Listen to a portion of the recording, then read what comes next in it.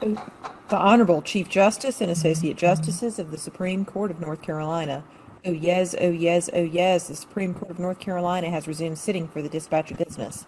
God save the state and this honorable court. Thank you. Our next case is In Re KP, and we will hear from the appellant. Thank you. Good morning to our Chief Supreme Court Justice and to all Supreme Court Justices assembled. My name is Jacinta Jones. I am the attorney for the appellant at this stage, the Hyde County Department of Social Services. I will also be sharing my time with Mr. Keith Carlson, who is representing the North Carolina Guardian Ad Litem program, as our positions as it relates to this appeal are aligned. Mr. Carlson and I do intend to argue two main points. I will begin with the first. Mr. Carlson will argue his point, and we do hope to reserve 10 minutes for rebuttal towards the end. To our justices, this matter involves a juvenile by the last name. We have determined to utilize the name Kenneth to protect his anonymity. Kenneth was the youngest of four siblings to Angela and Guy Jr. Throughout the course of this case, it was determined by paternity testing that was not indeed the biological father of Kenneth. DJ Canny was instead. Throughout the course of this case, the respondent mother and dealt with a number of issues related to substance abuse, domestic violence, and domestic discord, and overall instability. During the course of this case, Kenneth was placed at different times with some of his siblings and also alone with his mother. At one point, towards the middle of the case, a trial home placement began between Kenneth, his siblings, and Mr. and his mother. During the time that he was not in the placement with his parents, with his mother, or with Mr. He was placed in the home of who were his siblings' paternal grandfather and step-grandmother. They were not biologically related to Kenneth, but they had served as court-approved caretakers and non-relative kin throughout the course of the case. Ultimately, towards the end of the case, the permanent plans that were set for Kenneth and his parents was custody to a relative, custody to a court-approved caretaker, and reunification. In June of 2020, the court held a hearing under which it was determined that custody would be granted to custody of Kenneth would be granted to Mr. with mother having visitation, and mother appealed. On the appellate level with the Court of Appeals, respondent mother appealed, and the Court of Appeals held that the trial court erroneously changed the plan, ceased reunification efforts, and eliminated reunification as a permanent plan under North Carolina law. The appellate court held in its majority opinion that pursuant to 7B 906.2b, that reunification was erroneously eliminated because there were no findings made that reunification was still clearly unsuccessful or inconsistent with the juvenile's health or safety. In addition, the Court of Appeals also held that the findings in the order were insufficient to determine the success or failure towards reunification, such that the elimination of reunification efforts was also improper. As 7B 906.2b does state, reunification is supposed to be a primary or secondary plan for a juvenile unless one of three circumstances are found. The first one is that reunification is eliminated based on aggravated factors. Two, that a permanent plan or the permanent plan is achieved or has been achieved with the entry of the order referencing permanency planning, or that reunification would clearly be unsuccessful or inconsistent with the juvenile's health or safety. In this case, the permanent plans that were in place were custody to a relative as well as custody to a court-approved caretaker. In this instance, remained legally married to each other throughout the duration of this case. As such, the who are currently the custodians were considered relatives of this juvenile by marriage, although they were not relatives biologically. The North Carolina statutes in our juvenile code at the time of the entry of this order had not explicitly listed the definition of relative or limited it to a relative by biology alone. In addition to that, the district court had previously approved the placement of this juvenile as well as his siblings in the home of Guy, and on more than one occasion, finding that those homes were appropriate for placement of these juveniles. As such, they were also approved as court-approved caretakers under the circumstances. And so by granting custody to the district court did appropriately achieve a permanent plan for this juvenile, such that we would argue that reunification was appropriately eliminated as a result. Once reunification was eliminated as a permanent plan, then the court was required to review and make specific findings as to the success or failure of reunification in determining whether or not eliminating reunification efforts was appropriate. The statute in 7B 906.2D spells out 4 specific circumstances under which the court is supposed to consider the elimination of reunification efforts.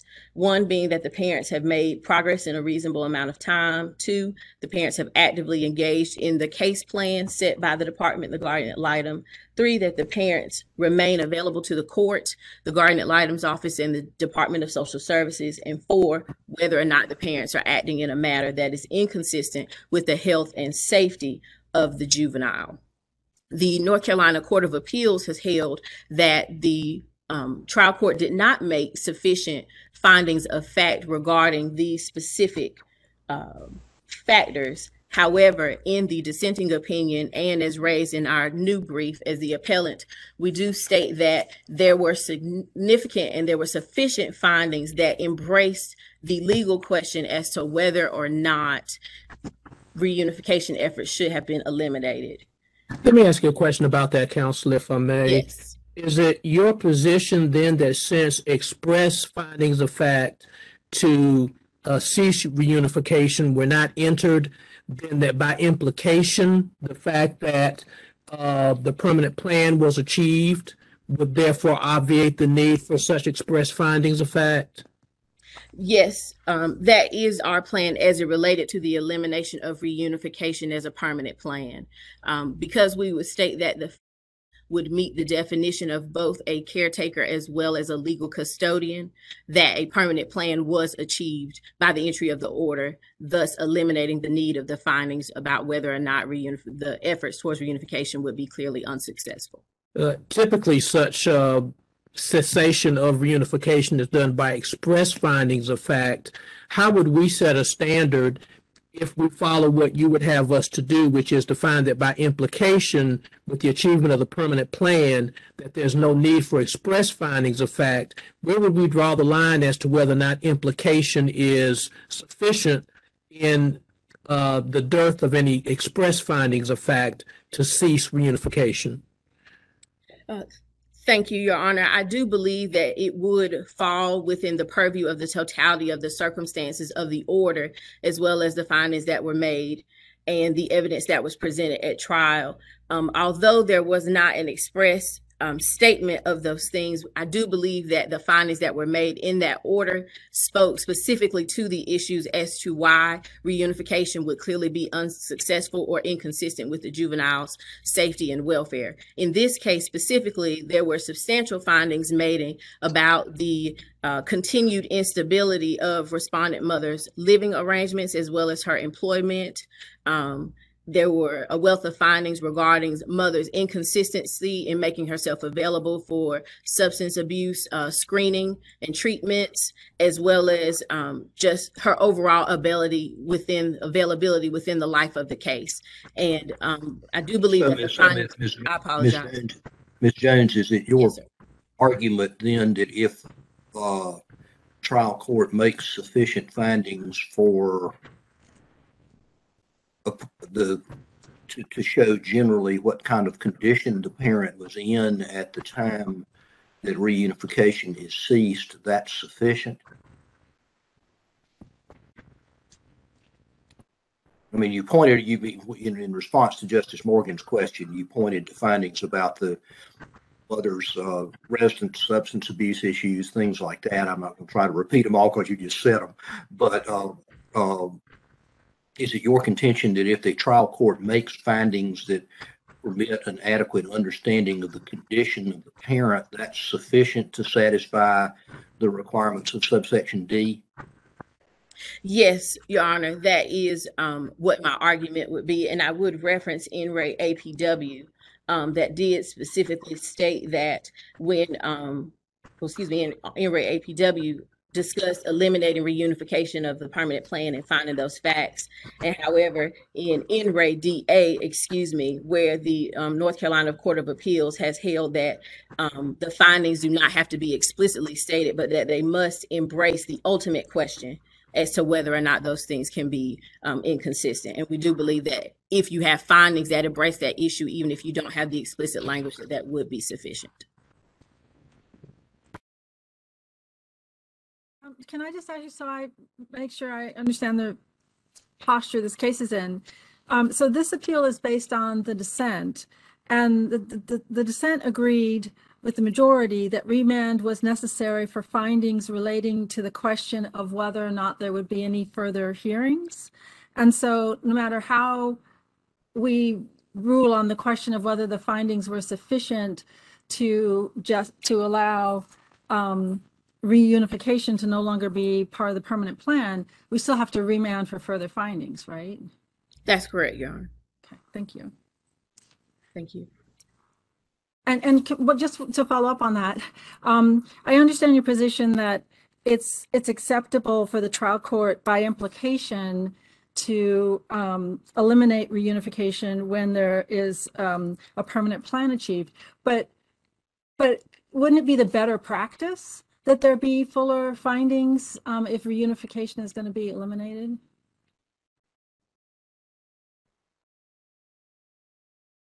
Yes, Your Honor, I can see where there would be a better practice to ensure that sufficient findings are made so that it is a very clear and concise version as to why the decision was made to eliminate reunification.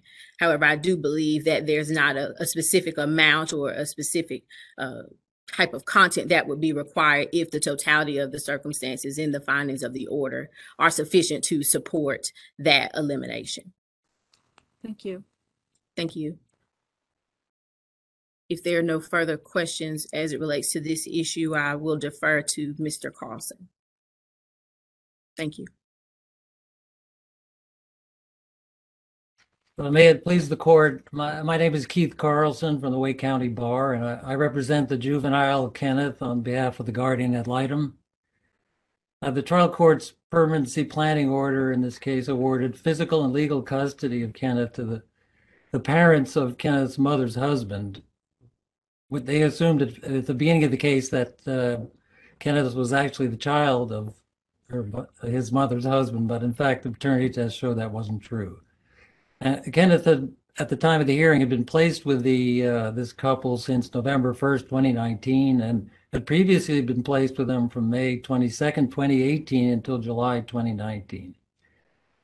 The statute on permanency planning states that the court shall verify that the person receiving custody of the juvenile understands the legal significance of the placement and will have adequate resources to care appropriately for the juvenile. So I want to first discuss whether the trial court verified that the potential custodians had adequate resources to care for Kenneth.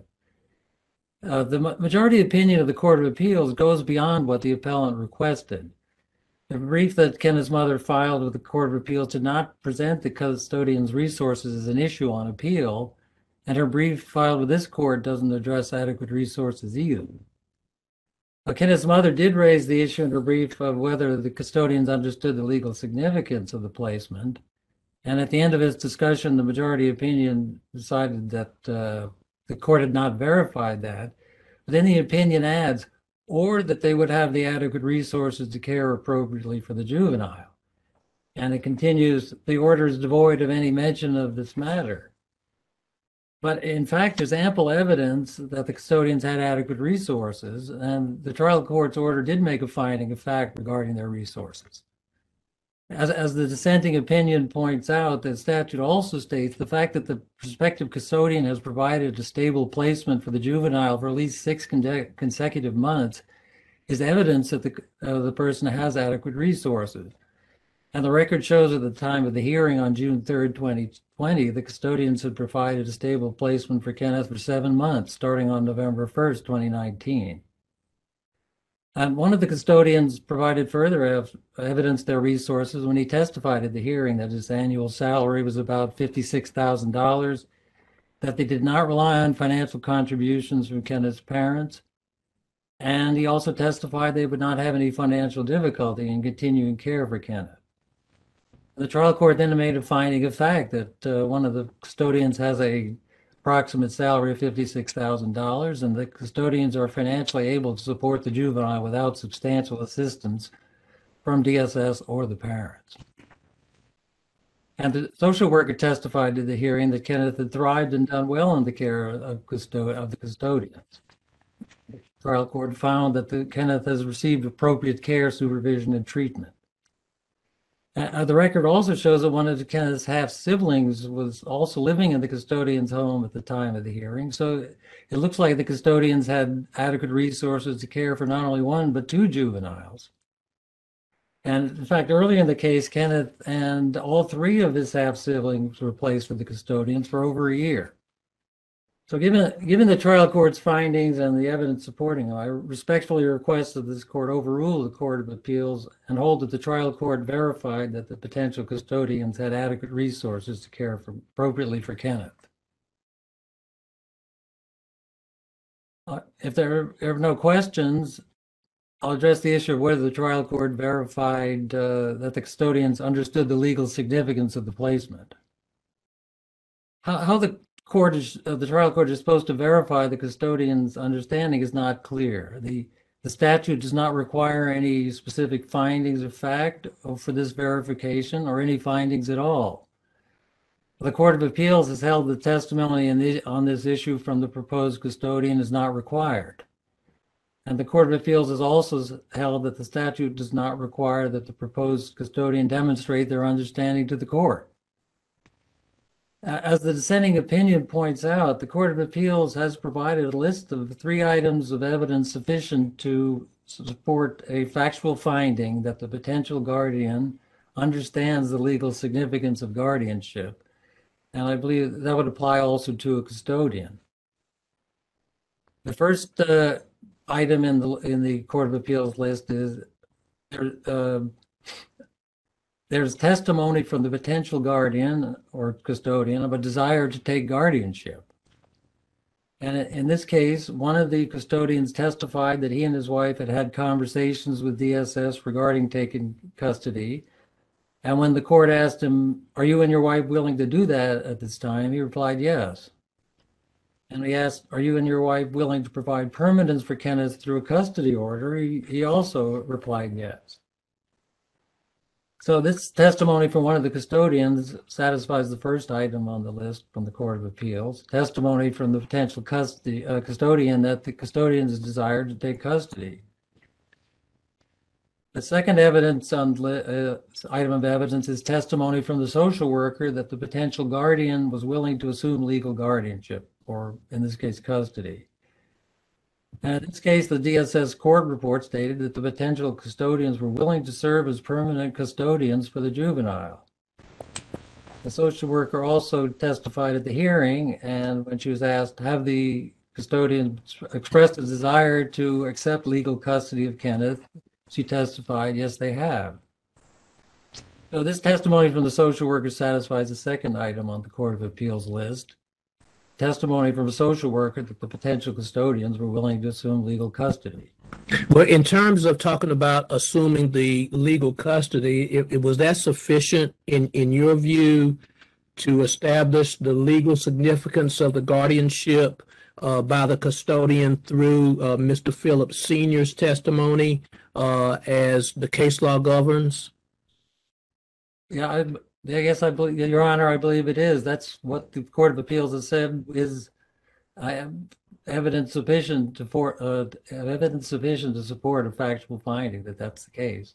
All right, I'm looking at the fact that both the majority opinion and the dissenting opinion both capsulize the social worker's testimony by quoting the question and the answer, with the question being from the questioner, quote, and have Mr. Phillips Sr. and Mrs. Phillips expressed a desire to accept legal custody of Kenneth. The response of the social worker is, yes, they have, end the quote. Are you saying that that's sufficient to show legal significance of the import of the custodian's rights to the child's welfare and well-being in terms of just a statement that they agree to accept legal custody? Yes, Your Honor, I believe that according to the Court of Appeals, that is evidence that they are willing to assume legal custody, and that presumably they understand what legal custody is. Even to the extent of saying that that satisfies the legal significance without going further into legal significance as to what is expected under the law if one takes here the guardianship of the child. Well, Your Honor, the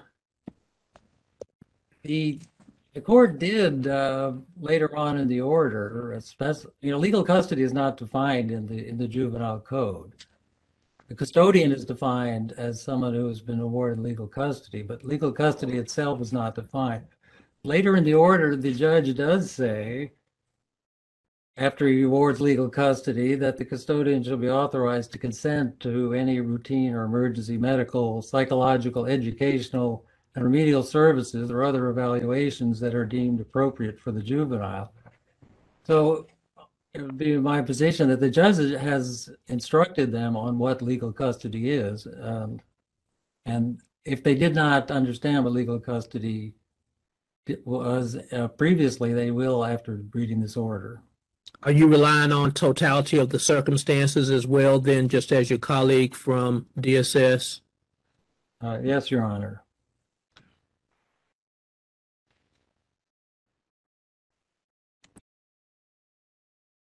So if there are no further questions. I would just ask, does it matter that the court only heard from one of the custodians? I know the question posed by the court was, do you and your wife, but do we have precedent that says both custodians need to indicate they understand the significance? Your Honor, both the custodians are expected to understand the legal significance, but both the husband and the social worker testified as to both of the custodians. So the husband testified as to his wife, and so did the social worker.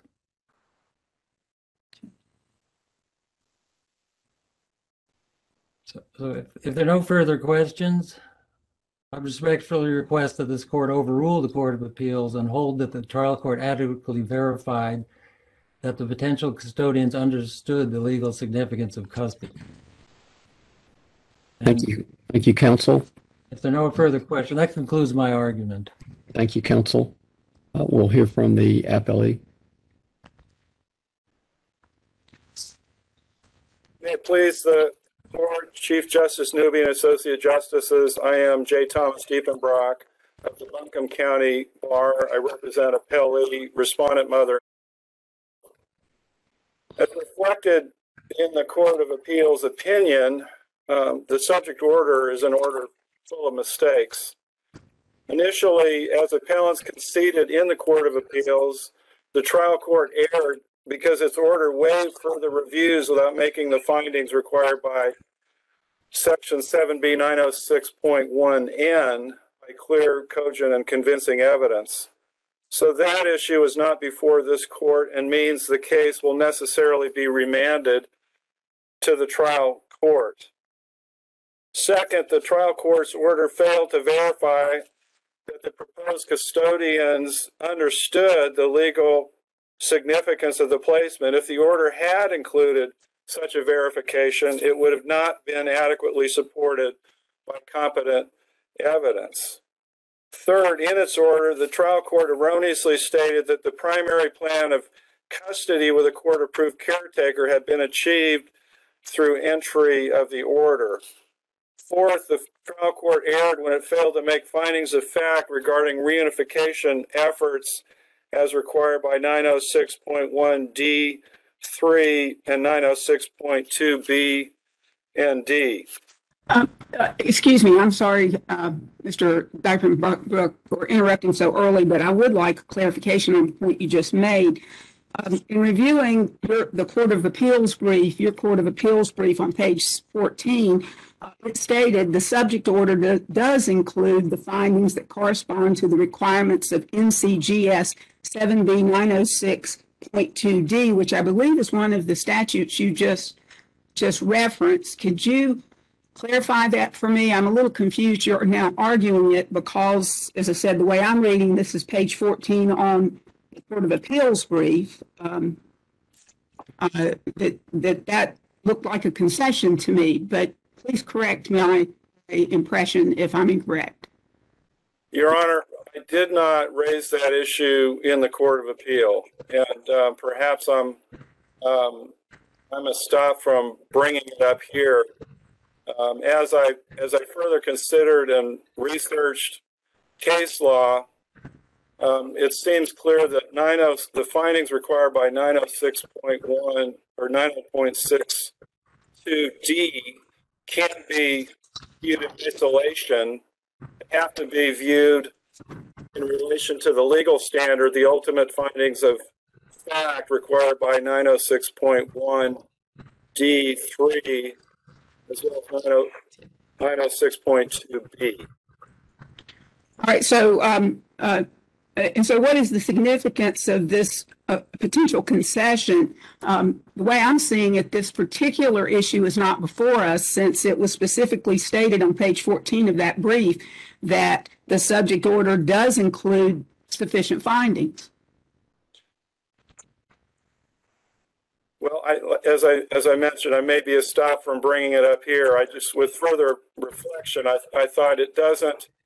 They don't sufficiently address findings, don't sufficiently address the ultimate findings of fact required by both 906.1D3 and 906.2B. Well, and I'm glad you brought that up too. A very important part of 906. Let me make sure that the 7B 906.2B was the 2019 edition of the provision in the alternative that reunification shall be primary or secondary unless the court make written findings under this statute.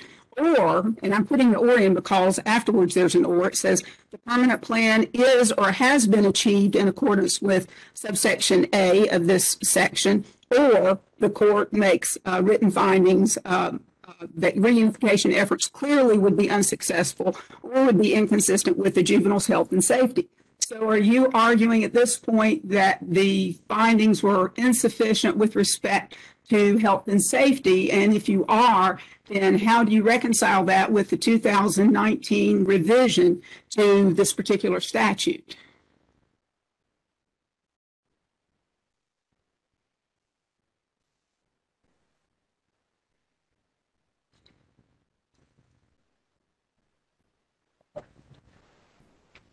I'm not sure if he can still hear us or not, but his screen went blank on me at the 25:53 mark. Oh, dear. I see him now, but it was at 25:53 when I lost my transmission with him. Can all hear me? Got the Yes, now. yellow triangle, and I apologize.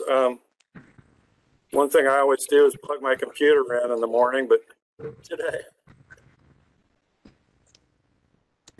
Did you need me to repeat the question, or did you hear the question before your computer malfunctioned? I think I need the last question repeated. I had conceded that point on the 906.2D findings at the Court of Appeal, and but on further reflection, I would like to address that if I can. Well, and before you go to that point, and again, my concern is it's not before us since it was conceded at the Court of Appeals, and so therefore I'm not sure that the GAL and DSS would be appropriately ready to counter it. But in any event, that being aside, my follow-up question was, given that concession, and if that really turns out to be a concession, I would like very much to talk about the 2019 revision to 7B-906.2, which added the provision in the alternative litany language that is the permanent plan is or has been achieved in accordance with subsection A1 of this section. And if you read what's around that, it says reunification shall be the primary or secondary plan unless the court has written findings or and I'm putting in the or because there's an or after it. The permanent plan is or has been achieved in accordance with subsection A1 of this section, which I'd like for you to address that. And then or the court makes written findings that reunification efforts clearly would be unsuccessful or would be inconsistent with the juvenile's health and safety. And this, of course, as I said, these three are in the alternative. So assuming that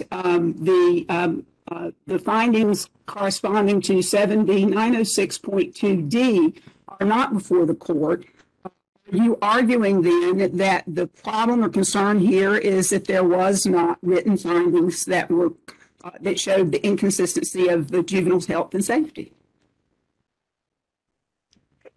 Yes, Your Honor. I would first mention that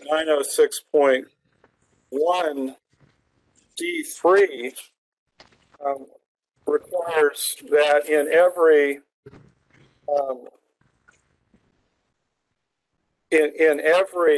permanency planning,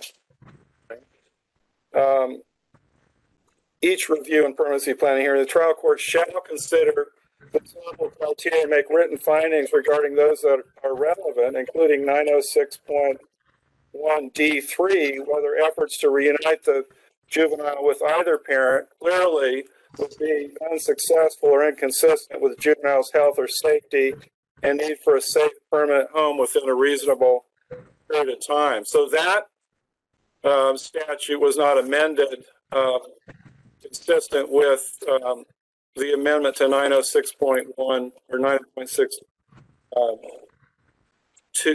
2B.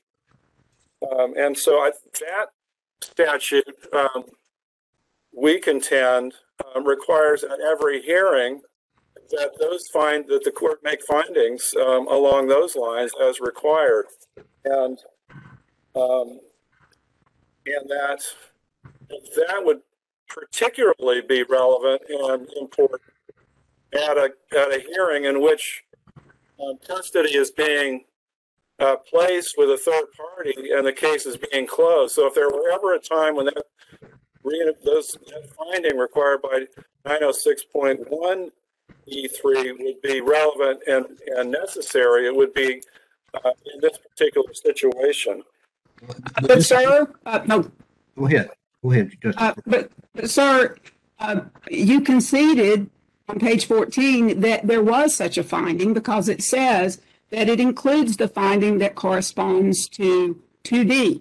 And so that's really where I'm having concern, is not that it should be, but whether it was. And it appears from your brief, you had stated that those findings were sufficient. So that's where I'm confused. I'm not questioning whether they should be, but the fact that it appears you admitted that they were. I did concede that before the Court of Appeal. I acknowledge that. So in response to your question, I wanted to point out that 906.1D3 has a requirement that every permanency planning review hearing, the court make findings whether reunification efforts are clearly unsuccessful or inconsistent with the health or safety of the child, et cetera. So that hasn't changed. And then as far as the impact of the amendment to 906.2B, it raises, there's an ambiguity in the statute. I mean, the statute says that the findings specified in that statute don't have to be made if the permanent plan has been achieved. And in this case, the pre-existing primary permanent plan was custody with a relative. And so when the trial court made its final order, it said the primary permanent plan of custody with a caretaker has been achieved. So that was a mistake. And I think it's more than a clerical mistake, because the primary permanent plan that had been set in the order after the January 2020 hearing was custody with relative. And so part of the ambiguity that we raised in the new brief is that the statute says these findings, seems to say that these findings are not required if the primary or the permanent plan has been achieved in accordance with 906.2 A1, which says the concurrent planning continues until a permanent plan has been achieved. So there's an ambiguity, and we believe and contend that the statute should be construed and interpreted in a way that gives purpose to the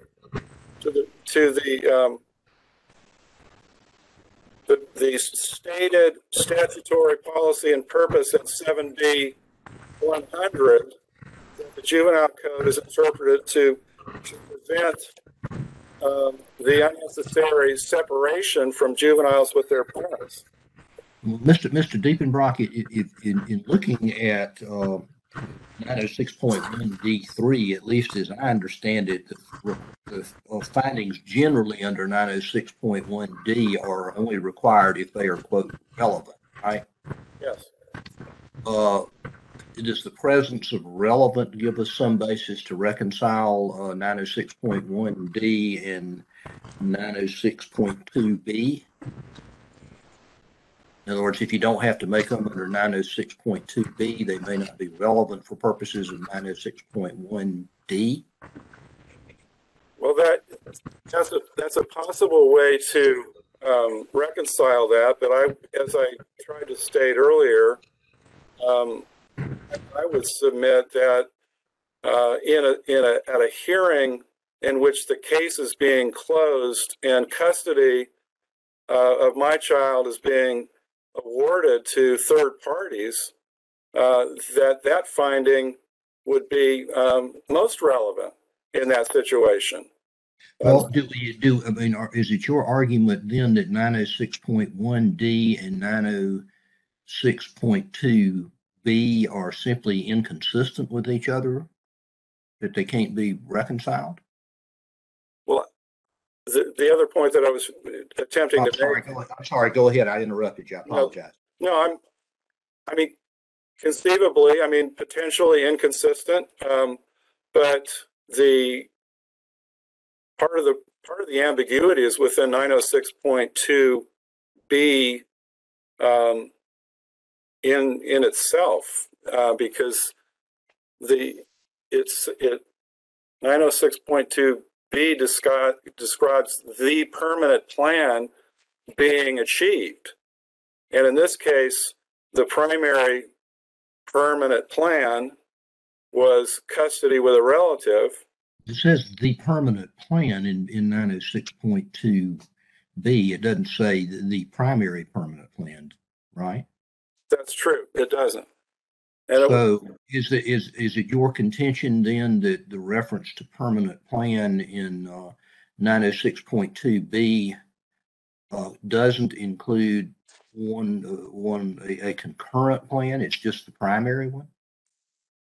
I believe that's a better construction that would be more consistent with the policy of preventing the unnecessary separation of juveniles from their parents. What happens in these cases is that there's when it gets to the permanency planning stage, there is a primary permanent plan, and there has to be a concurrent plan, and so primary plan it could be a number of things, but at this point, the last time there was a primary permanent plan, it was guardianship with a relative, and we contend that really wasn't achieved in this case because these folks were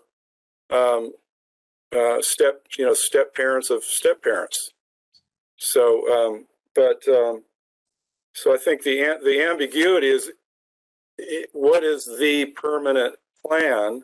Does it refer to primary permanent plan, any concurrent plan, so that when a court is facing a decision, does the statute in fact give the court the opportunity to pick from any number of concurrent plans and then say, the permanent plan has been achieved, there's no need to do anything else, I get to close the case now, I don't have to make any findings that reunification efforts would be clearly unsuccessful, etc.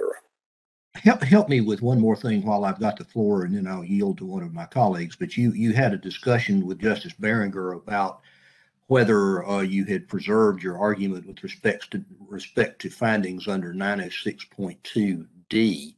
Don't want to repeat that, but what is, assuming that you haven't waived that argument, why do you contend that the findings that the trial court made under 906.2, the trial court's findings under, lost him again.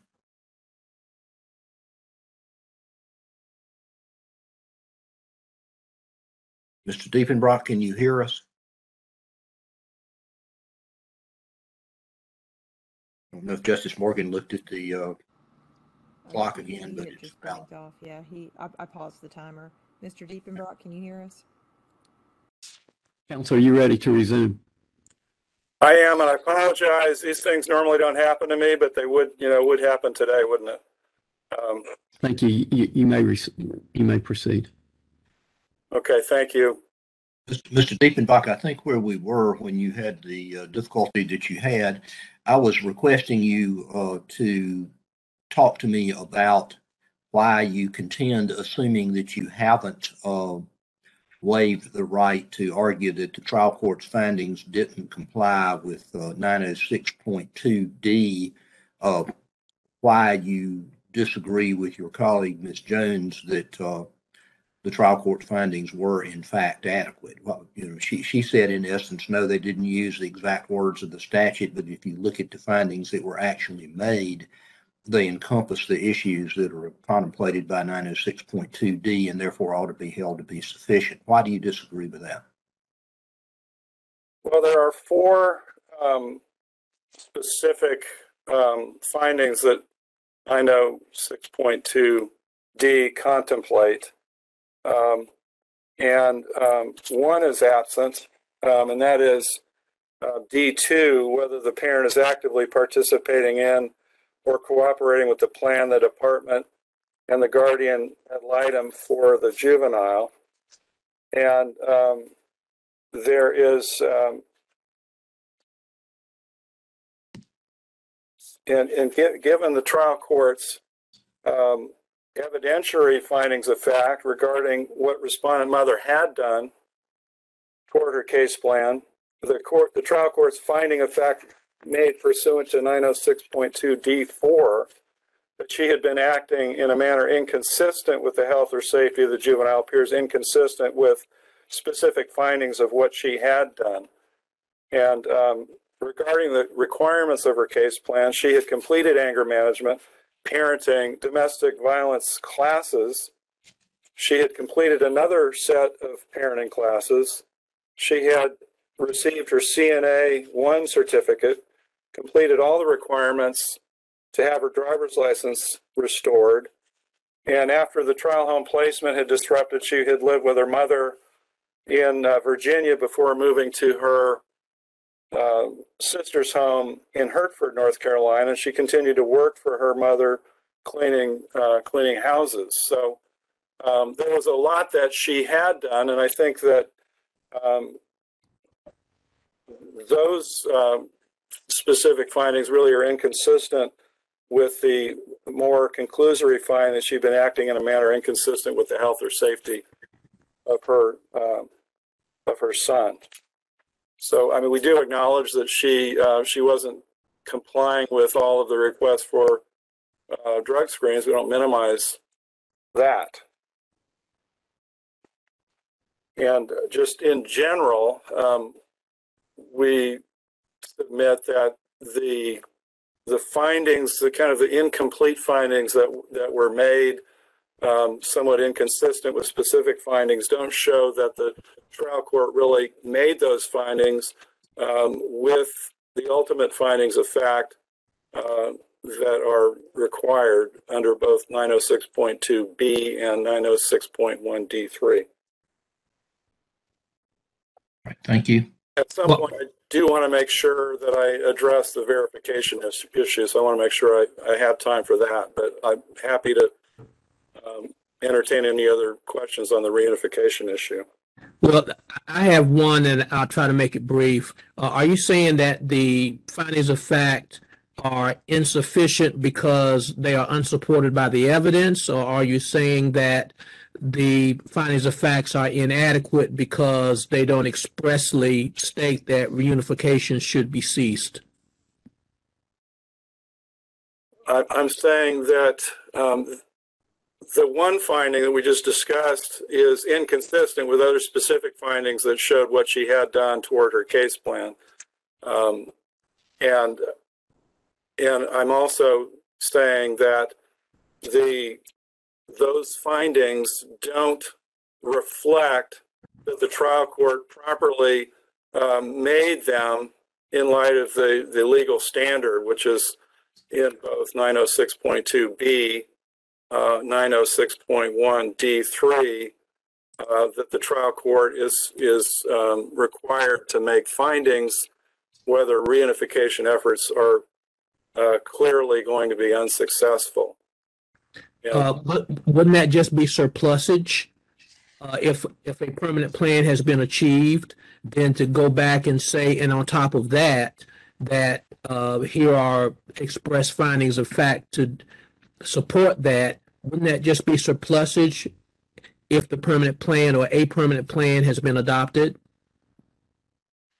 Well, if the trial court does its job correctly and makes the findings that are required, then perhaps you don't get to the point, the trial court doesn't actually get to the point of making a final permanent plan and closing the case if reunification efforts still have the hope of being successful. All right. I know your time is dwindling. Thank you. Okay, thank you. So 906.1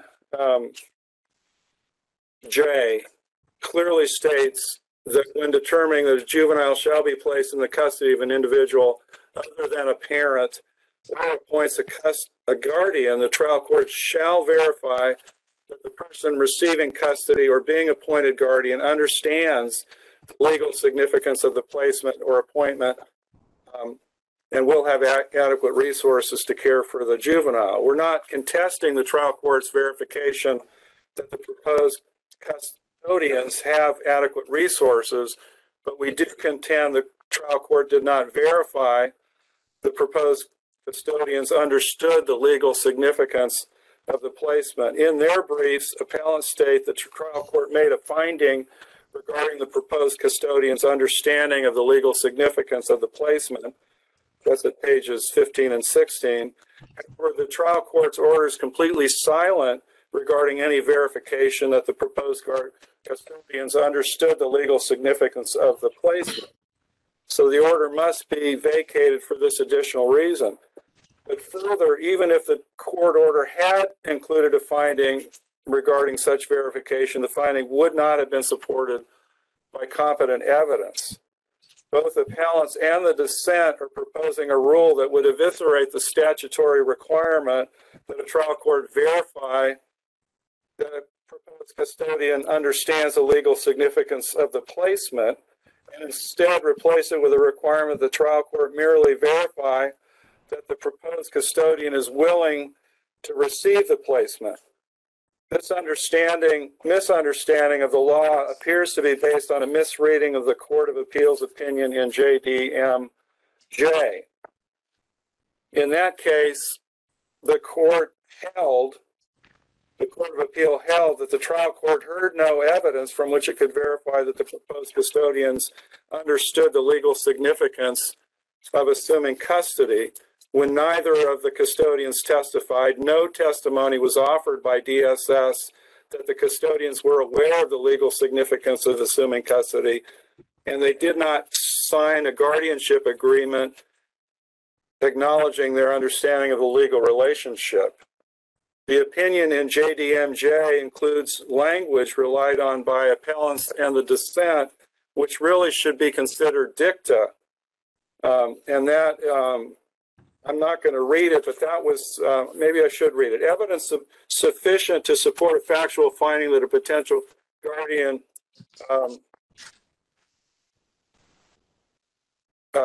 understands the legal significance of the guardianship can include inter alia potential of a potential guardian of a desire to take guardianship, the signing of a guardianship agreement, acknowledging the legal relationship, and testimony from a social worker the potential guardian is willing to assume legal guardianship. This is citing EM 249 NC 44.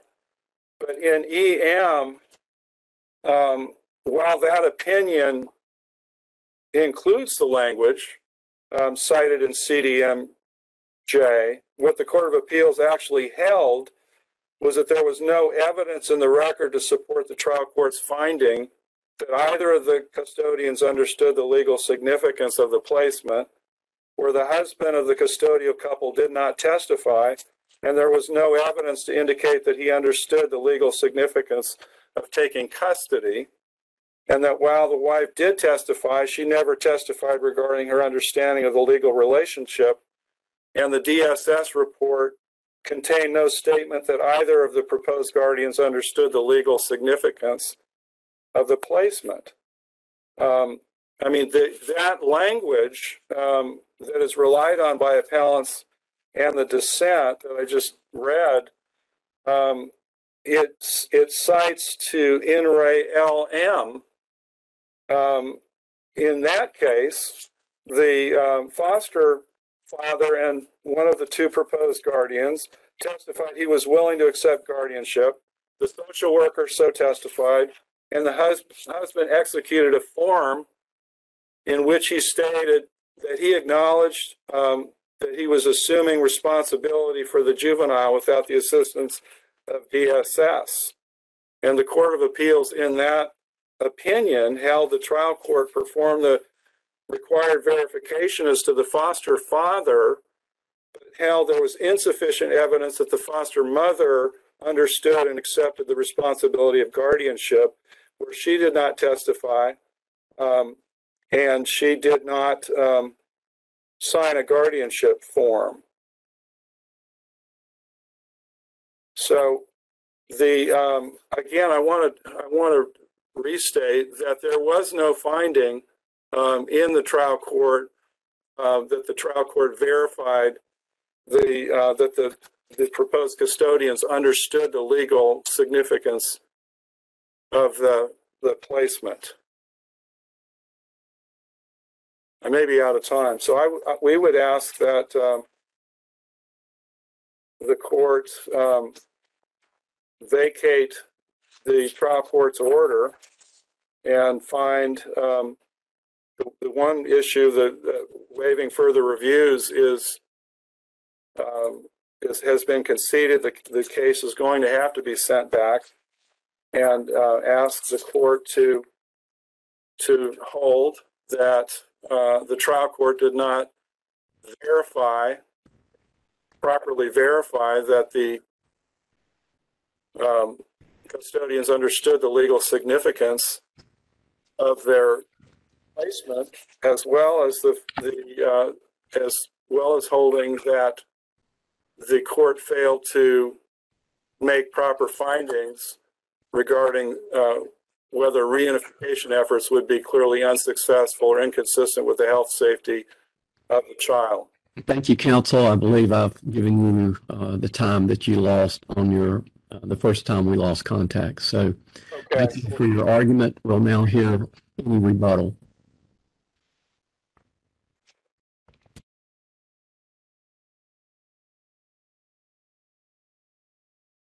Thank you, Your Honor.